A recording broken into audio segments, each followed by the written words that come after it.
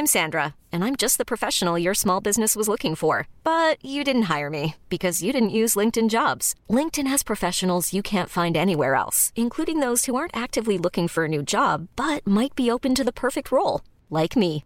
In a given month, over 70% of LinkedIn users don't visit other leading job sites. So if you're not looking on LinkedIn, you'll miss out on great candidates like Sandra. Start hiring professionals like a professional. Post your free job on linkedin.com/achieve today. Hey, it's Ryan Reynolds, and I'm here with Keith, co-star of my upcoming film, If, only in theaters May 17th. Do you want to tell people the big news? All right, I'll do it. Sign up now and you'll get unlimited for $15 a month and 6 months of Paramount Plus Essential Plan on us. MintMobile.com/switch. Upfront payment of $45 equivalent to $15 per month. Unlimited over 40 gigabytes per month. Face lower speeds. Videos at 480p. Active Mint customers by 531.24 get 6 months of Paramount Plus Essential Plan. Auto renews after 6 months. Offer ends May 31st, 2024. Separate Paramount Plus registration required. Terms and conditions apply if rated PG. Ever catch yourself eating the same flavorless dinner 3 days in a row? Dreaming of something better? Well, HelloFresh is your guilt-free dream come true, baby. It's me, Keke Palmer. Let's wake up those taste buds with hot, juicy pecan-crusted chicken or garlic butter shrimp scampi. Hello Fresh. Stop dreaming of all the delicious possibilities and dig in at HelloFresh.com. Let's get this dinner party started.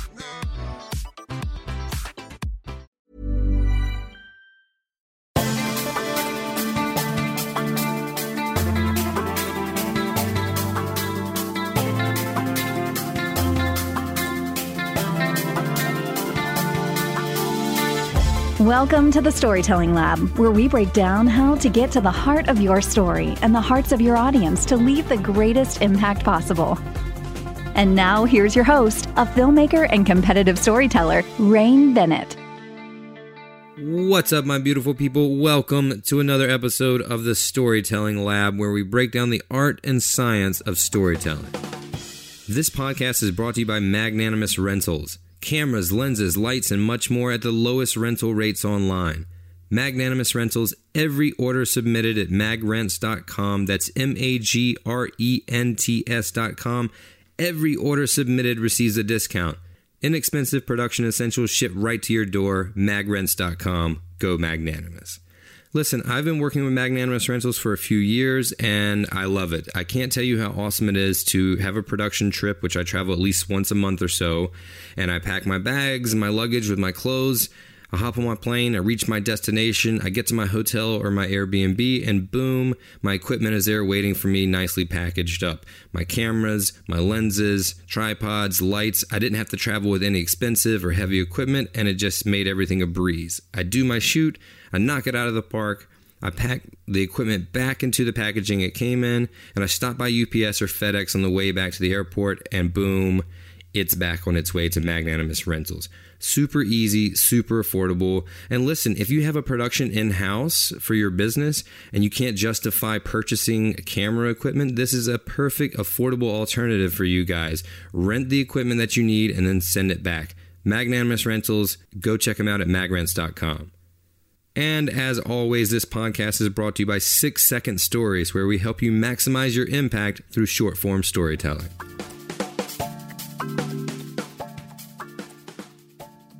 You ever meet somebody that just gets it? You ever meet someone who gets it more than you do? Here at the Storytelling Lab, we talk about the power, the art and science of storytelling and its ability to evoke empathy, to connect people, to build bonds and build trust, and to inspire action through storytelling. Well, today my guest is Brian Powell, the communication director for the North Carolina Conservation Network, and Brian gets it. There were several times in our conversation where I found myself getting emotional because the work that Brian is doing and how he's doing it specifically, it just, everything that I stand for and everything that I want to be in the world and the values that I hold true to my heart, like this guy got it and he's doing this work for the people that I actually inherently care most about. I care about everybody, but man, the people where I come from, that's what set me off on my mission to help people be healthier and happier by sharing stories, is the people of Eastern North Carolina. Now, Brian works all over North Carolina, but a lot of what the work that the NC Conservation Network does deals with issues that are happening, environmental issues that are happening due to the farms that we have. And a lot of our farms, our chicken farms and hog farms, are in eastern North Carolina, and a lot of them disproportionately affect people of color, people who are poor, people who really don't tend to have a voice to stand up to something as big as the agricultural industry in America.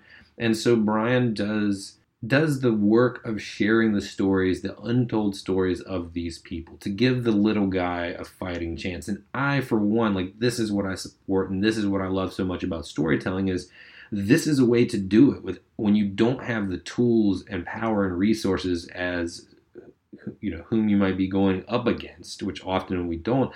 The one thing you do have is the ability to share stories. And if you're someone like Brian and you have a platform with the NC Conservation Network, and you do have a good social media game, you have the ability to get these stories out there to a wider audience so that you can inspire that action to help those in need.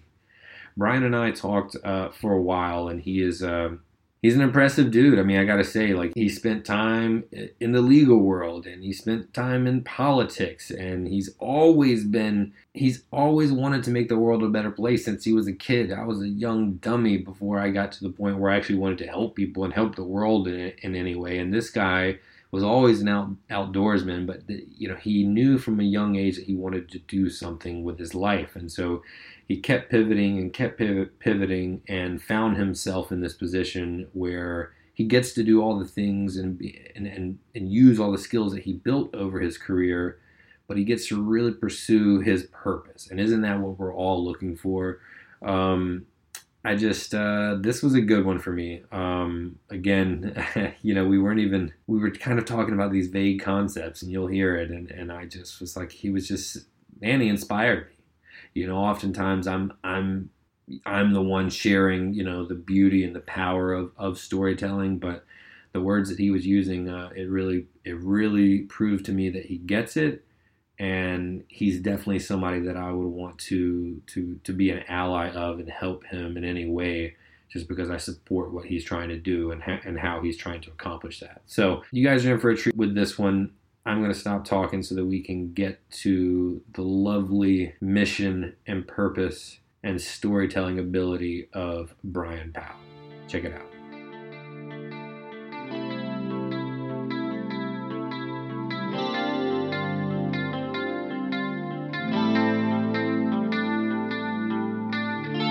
So you grew up in Dayton, and then you ended up going to UNC? I did. I went to UNC Law, actually. So I went down to Chapel Hill for law school, and as many people do when they stay in Chapel Hill for a few years, just fell in love with the area, fell in love with North Carolina, and it's the southern side of heaven. So my God, we done converted the Ohioan.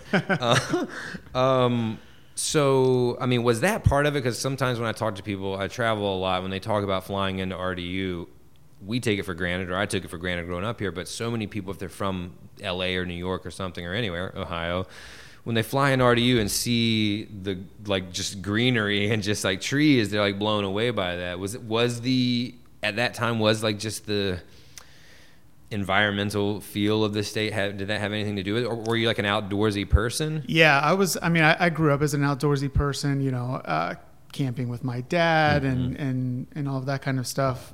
And I actually moved to North Carolina for school after living in Colorado for a couple of years. So I grew up in Ohio, but then I moved out there, and I was up in Vail in the mountains, snowboarding and hiking and doing all that kind of stuff. So I absolutely love the outdoors and preserving our outdoor spaces and the environment and everything has always been something that was close to my heart. And so I went down to Carolina, and I took a lot of environmental law courses and things like that. Yeah. So, and Professor Hornstein at UNC, he doesn't teach environmental law anymore, but he does teach a few other courses. One of the best professors I've ever had, award-winning guy. For anyone who's listening who might be able to take a class from Professor Hornstein, definitely do it. Aren't those professors awesome? The ones that just, like, you remember the rest of your life? Like, there's one or two that just, like, that class or that person will never leave. There's a lot that you just totally forget. Like, who did I learn trigonometry from? Yeah, exactly. There's so many. I can't even picture the faces of half my professors, but every now and then one sticks. And I had him for a couple of different things. But, anyway, so I enjoyed those courses, and it was kind of I was a journalism graduate in undergrad too, journalism and political science. And so I was kind of split between doing journalism, First Amendment kind of stuff, media stuff, and environmental stuff. And I also got into some criminal justice work when I was there. So it was kind of a mix of stuff. This sounds very familiar. Yeah. I initially went to Campbell University, and I was in pre-law for like trust management, like financial estate stuff. I didn't, There you go. And I ended up hating Campbell. I don't know if you know anything about it. It's like in the middle of nowhere. And I transferred, ended up going to state, and at the time, but I was always into movies and art and writing and theater. And so at the time when I transferred, I was like, man, I'm just going to go for like my passion. But I was into a lot of different things, like it sounds like you are. Yeah, absolutely. So I wasn't sure. So at what point did you realize that, like, all right, I'm not going to really pursue law? Did you change? Did you end up with that major? Or? Well, I never. So when I went to law school, it was never really with the intent of being a lawyer. Right. So that was never super on my radar. There was a point in time in which I thought, well, maybe I want to be a public defender and do that kind of thing. But I was never into like, I want to draft contracts for people or, manage your divorce or, do house closings. Like that was just not something that was on my radar whatsoever. I thought that law school would open up some doors and, provide more of a variety of options for me, like moving forward into these different spaces that I was passionate about. Because I have always been passionate about public service in general and doing something that benefits, the world around me, leave the world in a better place. When did that start? I mean, that's something that... as a kid, were you like that? Yeah, for sure. Because that's not super common. Like when you're young, you're just kind of oblivious and running around. Were you a scout? I was not a scout, but I have great parents who instilled that in me, and I guess read me books and all kinds of stuff when I was little that had some of those values, I guess, inside of it. Was there anything that you did as a kid that like, in terms of that, like did you do community service or did you do like volunteer work?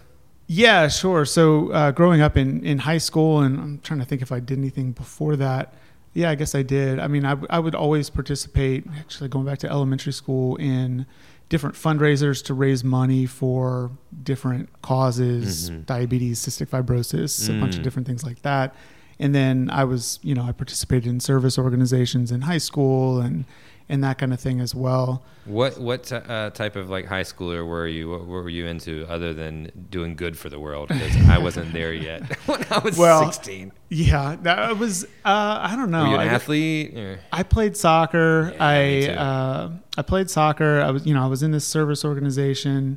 There were a couple of other different organizations and clubs that I like tried out for a minute and I wasn't really feeling it, and I'd back away from that. I did a lot of writing actually when I was in middle school and high school, and I was a creative writing major for a couple of years in undergrad before I kind of switched that to journalism. But so I did some writing stuff in high school as well. It's interesting.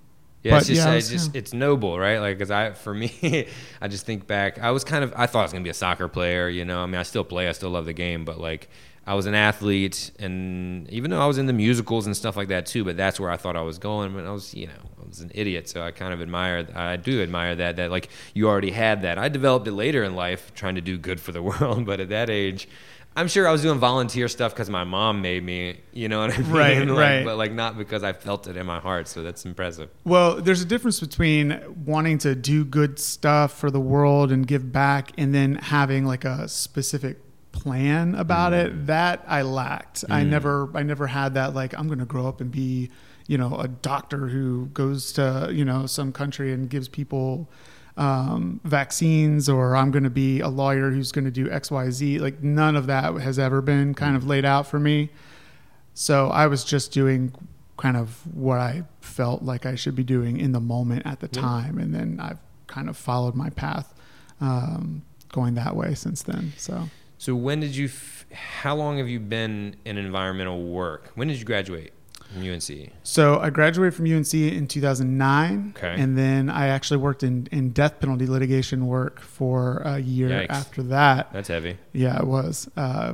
Around a law called the Racial Justice Act, which has been undone by the North Carolina legislature.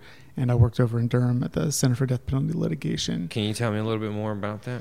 Yeah, so back in, I'm trying to think of when the law was passed, 2008 or 9, I think. It might have been a little bit earlier than that. They passed a law called the Racial Justice Act. And basically what it did was it allowed people who were on death row in the state of North Carolina, who are, disproportionately people of color. The way that we implement capital punishment in the United States is very, very unequal in terms of racial equality. And this would have allowed people on death row to present a case to a judge saying, hey, the way that the jury was chosen in my case or in my sentencing case, or the way that the district attorney behaved in my case or historically was affected by race. Race played into it where it should not have played into it, and therefore my capital sentence should be undone. And if they're successful, then it would be a life sentence rather than execution. Yeah. And so that's what the aim of the law was, and it allowed for a lot of different kinds of evidence to come in that weren't allowed to be in the previous cases or weren't looked at. You could see which jurors were being dismissed by the prosecutors when they were choosing juries. Are you dismissing all of the black people in this jury? You could also look at the history of who was being prosecuted or who was being charged with capital crimes versus non-capital crimes, and see whether people were pursuing the death penalty disproportionately for people who were black. And actually, the real indicator is the race of the victim. It's if the victim is white, you are far more likely to get a capital charge brought against you. So that's what we did. And you're pouring through over at the Supreme Court and Court of Appeals, you're pouring through all these records and testimony and jury voir dire, and the facts of some of these cases are pretty brutal to be digging through on a daily basis. But it was interesting work. I think it was good work. The Racial Justice Act was repealed in full, I think, 2012, something like that. So there wasn't a whole lot of work in this space that was done. At the time, it was lauded by people across the country as like, whoa, this is a really good law. This is really progressive for the South especially. And, it's going to set this great example for how we can prosecute or should prosecute capital crimes. And then it was just completely undone when Republicans took the legislature back. And so there were a couple of successful cases, but not a whole lot of work got done on that. And about that time, I moved up to DC for a little while and did some media-related research work, political work, and then came back down here. So I've only been doing environmental work truly as the focus of my profession for 4 years, 3.5 years, something like that. So that job in D.C., is that when you started kind of transitioning into media? Yeah. You got your J school kind of background there, right? And you're a writer, so you've always been kind of attracted to that as well. When you came back to North Carolina after the D.C. job, where did you land? I landed at the North Carolina Conservation Network. Went straight there. So that's in Raleigh. You've been there for how many years now? So I've been there since 2016. Okay. So a few years. Yeah. And in the role that you're in now, and tell me what that is. Yeah. So right now I'm the communications director there, and I do a lot of different things. But were you doing that in 2016 when you came back? I was. I was hired to do that, and that's what I came down to do. What do you think? What do you think made them hire you for that position? Had you been doing that sort of stuff already? I know that the DC thing was media related, so maybe you were moving in that direction, but directing the whole comms operations is significant. Yeah. So I led a pretty large team in DC of media researchers, basically. So I had kind of, some relationships with media people. I had this experience managing a large team who were doing research writing and that kind of thing. And so I think they appreciated that experience. I had some environmental, like I had an understanding of kind of the landscape down here, both politically and in the environmental realm specifically. So yeah, it was a good fit. How'd you feel about like the job? Because that seems to be like where you're starting to really marry your passions. Yeah, no, it's awesome. I love it. And I love DC, but I do. It's its own beast. It's its own beast. Yeah. And so there was always like, I got to get back to North Carolina. It's, I just got to get out of here. I feel you, man. And so it was the perfect fit. Everybody there is great. The work is great. The work is challenging. Sure. It's a passion to be fighting for the environment, for public health, for environmental justice. But the political atmosphere is a particularly challenging one for this work. So it's and it's a pretty large organization, right? It's smaller than where I was coming from in DC, sure. But it's about 25 people, something like that. So, and it's definitely large in what it's trying to accomplish. Yeah, we've got you got your hands in a lot of different things, it seems. We have a lot of campaigns that we're working on. We have a pretty large reach as far as the North Carolina environmental organizations go. I think we're probably in the top 3 biggest in terms of what our reach is and our lists and what we're able to accomplish. So yeah, it's an exciting place to be working. It's challenging. And what are the programs you're most focused on? Because it's not just environment, like the racial equality and equity issue is still something that's in that, right? Even though it's the conservation network, right?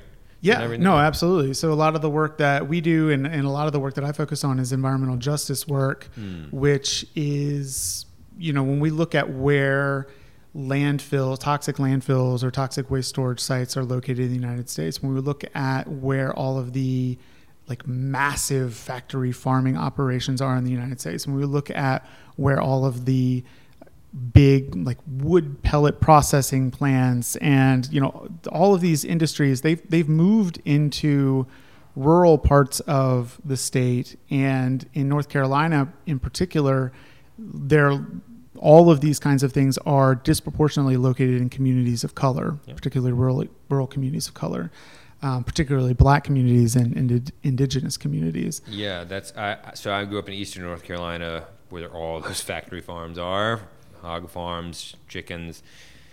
So that's like, those are my people. That's where I grew up in these poor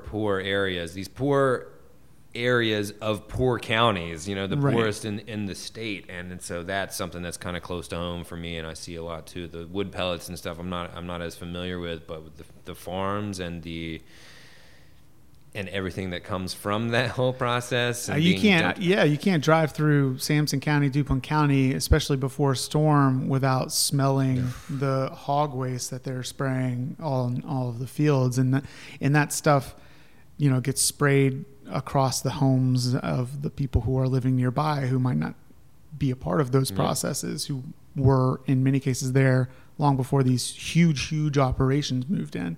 So it's challenging. It's important work, I think, because rural America, especially the communities of color in rural America, are almost like the most forgotten or least looked at communities around these days. And they're also being impacted by not just all of these pollution things, but a lot of Eastern North Carolina is in the 500-year floodplain and 100-year floodplain, because those lands were, people got pushed into those places a long time ago because they were the less desirable lands in the first place. And now we're seeing, as more and more intense storms come through here, as Florence comes slowly through here and all that stuff, they're also getting hit with flooding and everything that comes with that too. So that is the I mean, we're about a year out and some change from Florence, and I did some work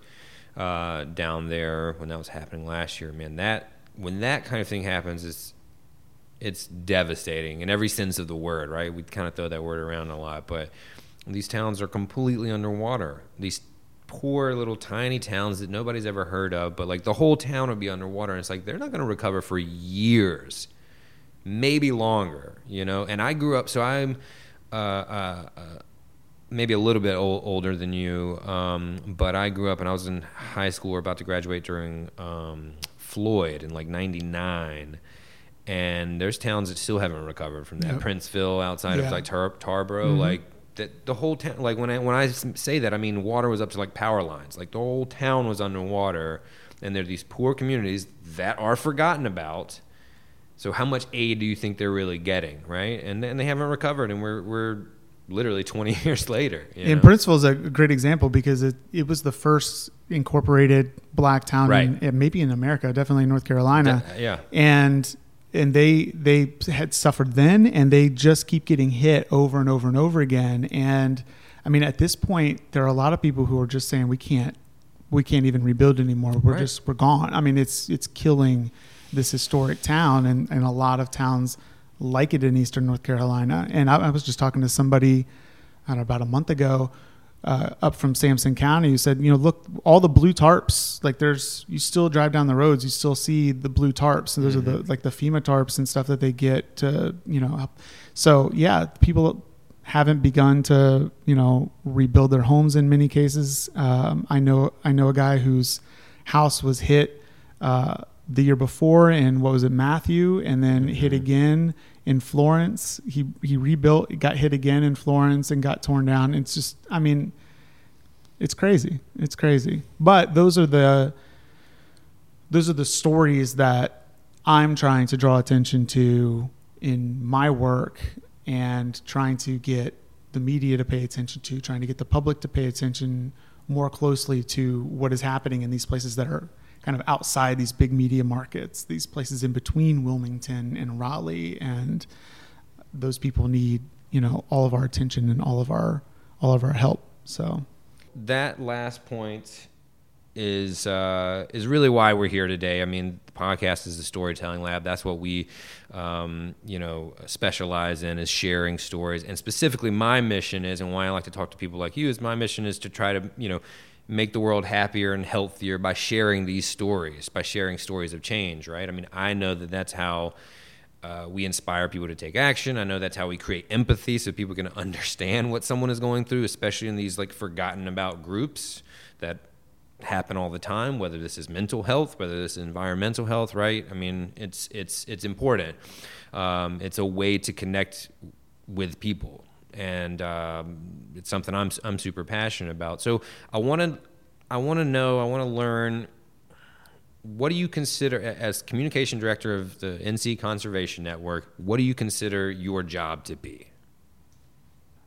So, I mean, at first I want to say developing that empathy and that focus, very important. I think when I came down to North Carolina Conservation Network, there was beginning to be a transition happening. It's still happening. I'm trying to speed that transition up, but the environmental movement is moving from, we want to focus on like clean water and speak for the trees and all of these kinds of, we have to protect the earth and the ecosystem for its own sake kind of messaging, which I completely agree with and I'm on board with, to something that is more human-centered, to something that is talking about, well, okay, yes, it's great to have clean water, but why do we want clean water? Because dirty water is killing people.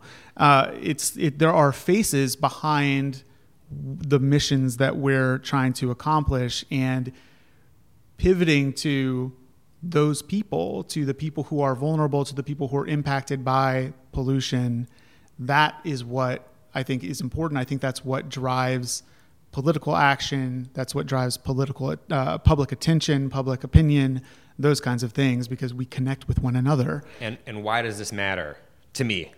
You know, that's what people ask. Like why do I care? And a lot of times with something as big as environmental health, right? Like this huge thing, like how do we make a difference? We need to personify it for people to understand it, like bring it down on a human level. This is something that, I told you before we started about the health and happiness storytelling series that we had. And this was a big question for the environmental storytellers that we hosted who spoke, was like, how do we inspire people to take action? And you have to do that. You have to put it on a human level. So I'm 100% with you. And I'm glad that transition is happening, because that's the only way to really, affect change, or, the most powerful way, I would say. Yeah, no, I completely agree. And some of the things that we're working on, including the farm stuff, we're lifting up people who are in those communities, who are experiencing those things, bringing them to Raleigh, getting them into one-on-one, face-to-face conversations, or telling their stories. But there are other things like chemicals that are being put into rivers, not just one river, but all of the rivers in North Carolina. We've put a lot of attention on one particular chemical called Gen X in the Cape Fear River going down to Wilmington, where there's a huge cancer cluster currently. And finding those, that intersection between the environment and health is just hugely important. When you talk about drinking water, and people can say, look at this story and realize, like, chemicals in the river, that equals chemicals in the glass of water that my child is, pouring from the sink. That's the picture. That's the story. That's the person that, we want to focus on, that I want to focus on, that's going to get people to move. When I lead workshops or speak at conferences, this what you're talking about right now is something I have to emphasize a lot, to tell talk about or tell the story of the macro issue through a micro story, and that's what you literally just said. Like, you got to reduce it to the smallest, version of that story. Like, this is your child with this glass of water, and this is where it originates. But if you don't hook them with that small story that they can relate to and understand, they'll never understand something so big, or data, stats. Like, nobody can resonate with 100,000 people or, 10 trillion gallons of water. Like, that's too big. It's unfathomable. Big. It's not, I don't even know what that means. But when you say, that's why you see politicians all the time say, like, I had a conversation with Kathy in Iowa. You know what I mean? Because, like, we know a Kathy, right? But yeah, so that's something that I have to emphasize all the time. So, let me ask you a question. I love you're speaking my language. You understand how to get across to people, how to convey the information you want to, but also evoke that empathy so that they can understand. So clearly, you guys are doing something right since 2016. But like, how do you attack it on a day-to-day? Right? Like, how do you break it down into like actionable steps? What do you try to do in your communication and marketing efforts? Is it like an Instagram post a day? Is it an email? Like, what's the tactic? Yeah, tactically, there's a lot of different things, right? So our Instagram, I will say our Instagram is less human focused and still very much, these are pretty pictures of natural spaces and that kind of thing. Well, those do well on Instagram. They do, I mean, you got to use the platform for what it's for, like visual, Right. Especially like nature photos. They're big. Yeah, people love them. Right. So, and animals, I mean, yeah, forget about it. But if, when on Facebook and on Twitter, those are the other two primary social media tools that we'll use. Twitter will be mostly sharing media stories that include the people and the stories that we want to lift up. And so we can share a link to a media story that maybe we've worked with a journalist on and pull a quote about one of those people that we want to focus on and put that on there. Or on Facebook, I mean, that's a combination of events that we might be putting on that could connect the public with some of the people that we want to educate them on, or it could be events that we hold in a community where we're trying to build more connective tissue with people in an impacted community, because a lot of it is about developing relationships too. And you can't talk to people about what their experiences are down east if you are just parachuting in for a second, or you're calling them on the telephone for a minute and that's it. And you're extracting something from them that you think is useful in your mission, and then peacing out. Dude, you have to build yourself into the community. You have to build trust. You have to become a part of it. You have to be there, and you have to be authentic and authentically there for them for a long time. And I think a lot of organizations miss that part of it. I talk to journalists, I talk to other organizations, they just want to know, like, so who's the person with this rare type of cancer, and they've got this incredible story, or who's this other person? How do I find more people impacted by this type of pollution or that type of thing? And you can't just, grab and go. You're not going to get it, and you're not going to really affect change. You're not going to really help those communities that you say you want to help unless you're just there and you're investing in it over the course of a long period of time. It just takes time and authenticity. And I know it's like this fast pace. We want to like have some metrics to show donors or whatever, clicks on a news page, but like it's slow and deliberate, and you just have to do it if you are really meaningful about wanting to make the change and connect with the people that you're trying to help. I honestly, I'm like just got emotional just hearing it. Like I don't need to tell you that you're 100% right, but like so many people miss that. And anything is that slow, deliberate growing, right? Anything that you're trying to grow. But what it reminded me of, and because we have been dealing a lot with mental health lately with some of the projects that we're doing, and also the storytelling series, Health and Happiness. And that's a common thing I see too. I've started to like put this message out there. People say like, hey, let's say PTSD or suicide or something like that, addiction. Hey, just so you know, I'm here for you. You hear that a lot. You see it on Facebook, let people know that you're there for them. And I deal with a lot of these issues within my own family and friends, and I'm close to a lot of people dealing with these serious issues. And what I've learned in the past few years is you can't just saying it is not enough. You have to actually be there. And so you're echoing that same sentiment when you're like, you can't just pop into these areas and be some like savior for a day and then peace out.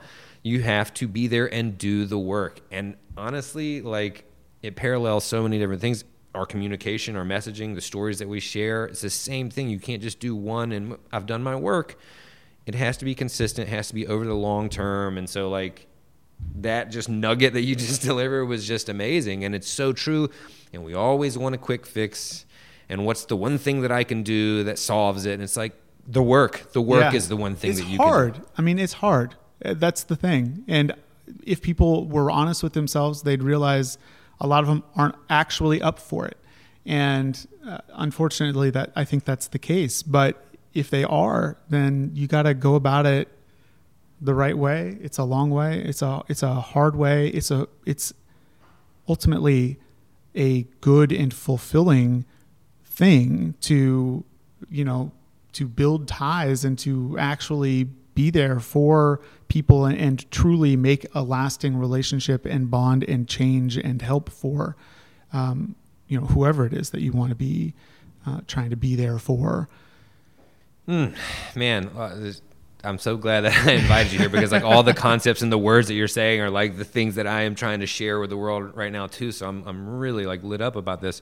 Let me ask you, what about video storytelling? Have you guys utilized that at all? Because I'm starting to see a lot of brands now, because we have this ability to put our own content out there and streaming channels, and like a lot of many organizations now are creating their own content, original content. There's a cancer organization that I work with, have for many years, that we create a documentary series and we release like a straight up 6 to 8 minute documentary every month. And the effect that has by telling those stories in this format is profound. Have you guys ever utilized anything like that to tell these stories of these people, like a short little 3 minute, 5 minute documentary of the people down east and what they're going through?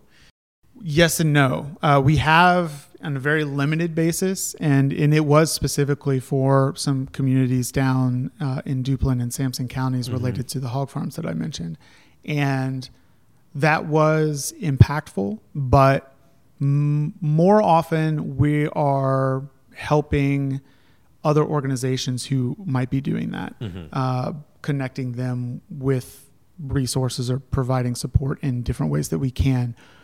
We don't have the platform that really would make that super, super effective, and we don't have the resources to do a whole lot of video production. Yeah. But we've done some simple, like, we're going to like travel and, record some interviews with some people that we've been, building relationships with, and very like simple, tell me your story. Yeah. But that's what it's about. It's the story. And we've got, I host a radio program and podcast that's in a partnership with WNCU over here in Durham. And so awesome. We'll have some of those folks, lift them up through the audio airwaves and audio stories instead of the visual medium. For audio, man. Yeah. So we'll do that kind of thing, but not a ton of video production yet. It's something that I've been pushing on. We're trying to develop a plan for it, because you're right. I mean, it's extremely impactful. And these stories in particular, now you're starting to see like, big documentaries that are sharing these stories. I think Food Inc. was probably the first one that started featuring our people, right? Right. But now, and of course, we have Full Frame Film Festival here in Durham, and so there's a lot of short docs and feature docs that are featuring this. And so since I work in that like even smaller, like 3-minute pieces, that's what I was thinking. I was like, I wonder if that would help you guys. But the audio storytelling is definitely something that's a powerful tool that we have right now. Full Frame, yeah, and Full Frame's been starting to hype and screen some more environmentally themed docs, and Working Films down in Wilmington is working with a lot of I know them. A lot of filmmakers down there who are doing great work on environmental issues in North Carolina, and we worked with them to help screen a documentary called The Devil We Know, which featured one of the directors was out of Asheville. And it was about this Gen X chemical in water and DuPont putting in the water. It's actually a fictionalized version of that called Dark Water, starring Mark Ruffalo, that's coming out in I think this month. Soon. Yeah. So, and it's a great documentary. So we helped coordinate some screenings around the state because it's so impactful. It's such a great way to tell these stories, to engage people in in the human element that we've been talking about. It's not science class. It's not, these are the faces of the people who are impacted by this thing. So yeah, it's a great medium. We haven't done the very super short stuff yet, but that's obviously that's the way to go. Yeah. Working Films, they are great. And literally that is threaded in their mission. Like, they tell those kinds of stories. I totally support what they're doing. Tell me about the podcast. So it's called The Dirt. It is, it's on all of the podcast places, everywhere. But the bigger, it's more of a, so we partnered with WNCU 90.7 to produce a radio program mostly focused on environmental justice, also environmental policy, what's going on at the legislature, what are the environmental bills that are being pushed through, that kind of thing. And the idea at the outset was we want to get this FM audio. In fact, originally we were based out of WSHA in Raleigh, which is now has been bought. And so that's gone. So now we're at WNCU, but we wanted to reach their FM audience, people who were not necessarily already in our circles, who weren't necessarily environmentally minded and subscribing to our lists and like all of that kind of stuff. People who might not know a single thing, might not even know that there is a hog farm in Eastern North Carolina. A lot of people don't. Right. And so that was a way that we have been trying to, reach people who are kind of outside of these circles. And then basically I just take the digital version of that program and I chop the, public service ads out and post that up as a podcast. That's called repurposing. There you go. And we'll sometimes do some original content. Yeah. And most of the time I'm just recording. I'll record an interview in my office or in some other place, and then I'll bring it in to plug into the show, or we'll go out in the field or go down to wherever and interview people. And has that been effective for you? Like having that new tool, that new format to put it out on? Yeah, it's great. Awesome. It's great. it has allowed us to build better relationships with journalists that we've featured and get them more interested in our issues. It's helped build better. Always good to have them on your team. Yeah, it's helped build better relationships with the people who are impacted by a lot of the pollution that we're fighting. It's helped kind of other environmental organizations and advocates and experts build relationships with them and tell their stories.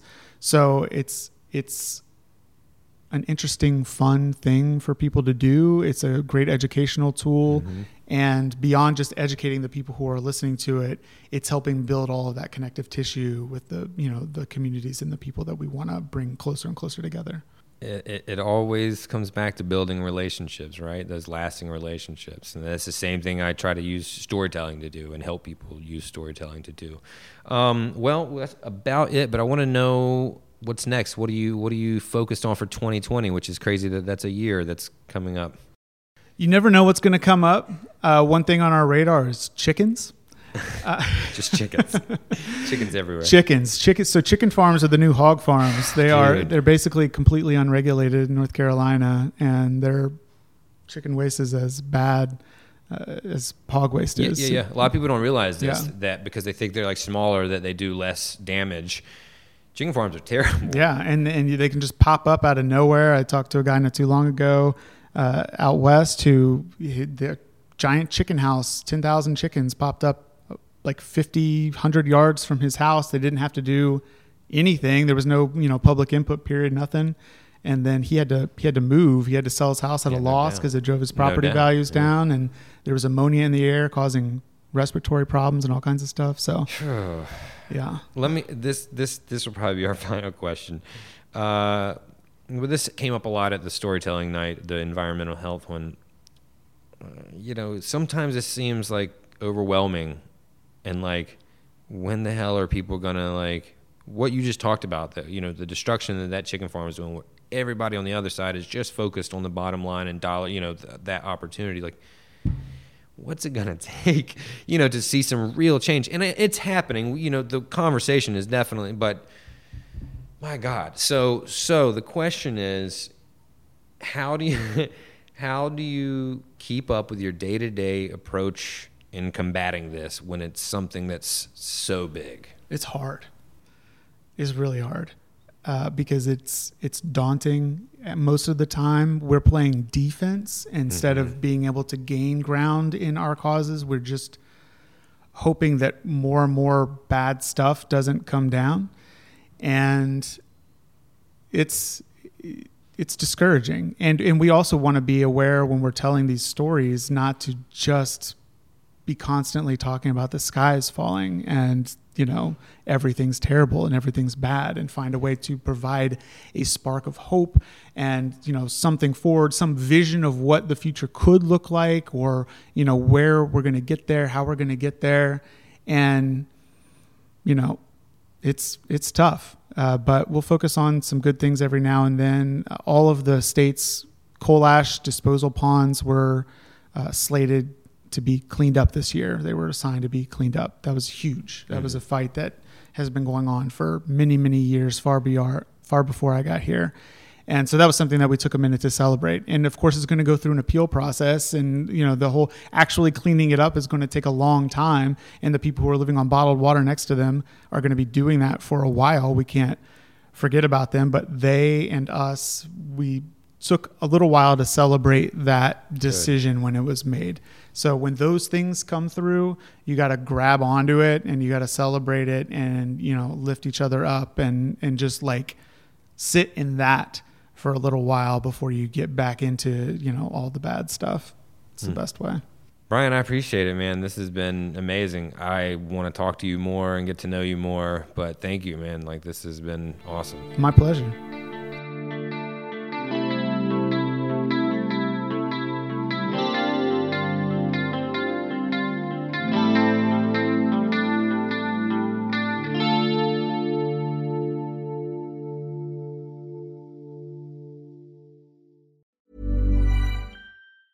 Ever catch yourself eating the same flavorless dinner 3 days in a row? Dreaming of something better? Well, HelloFresh is your guilt-free dream come true, baby. It's me, Keke Palmer. Let's wake up those taste buds with hot, juicy pecan-crusted chicken or garlic butter shrimp scampi. Hello Fresh. Stop dreaming of all the delicious possibilities and dig in at HelloFresh.com. Let's get this dinner party started. When you make decisions for your company, you look for the no-brainers. If you have a lot of mailing to do, Stamps.com is the ultimate no-brainer. Use the Stamps.com mobile app to mail everything you need to keep your business running with up to 89% off USPS and UPS. Make the same no-brainer decision as over 1 million other businesses with Stamps.com. Use code PROGRAM for a special offer. That's Stamps.com, code PROGRAM.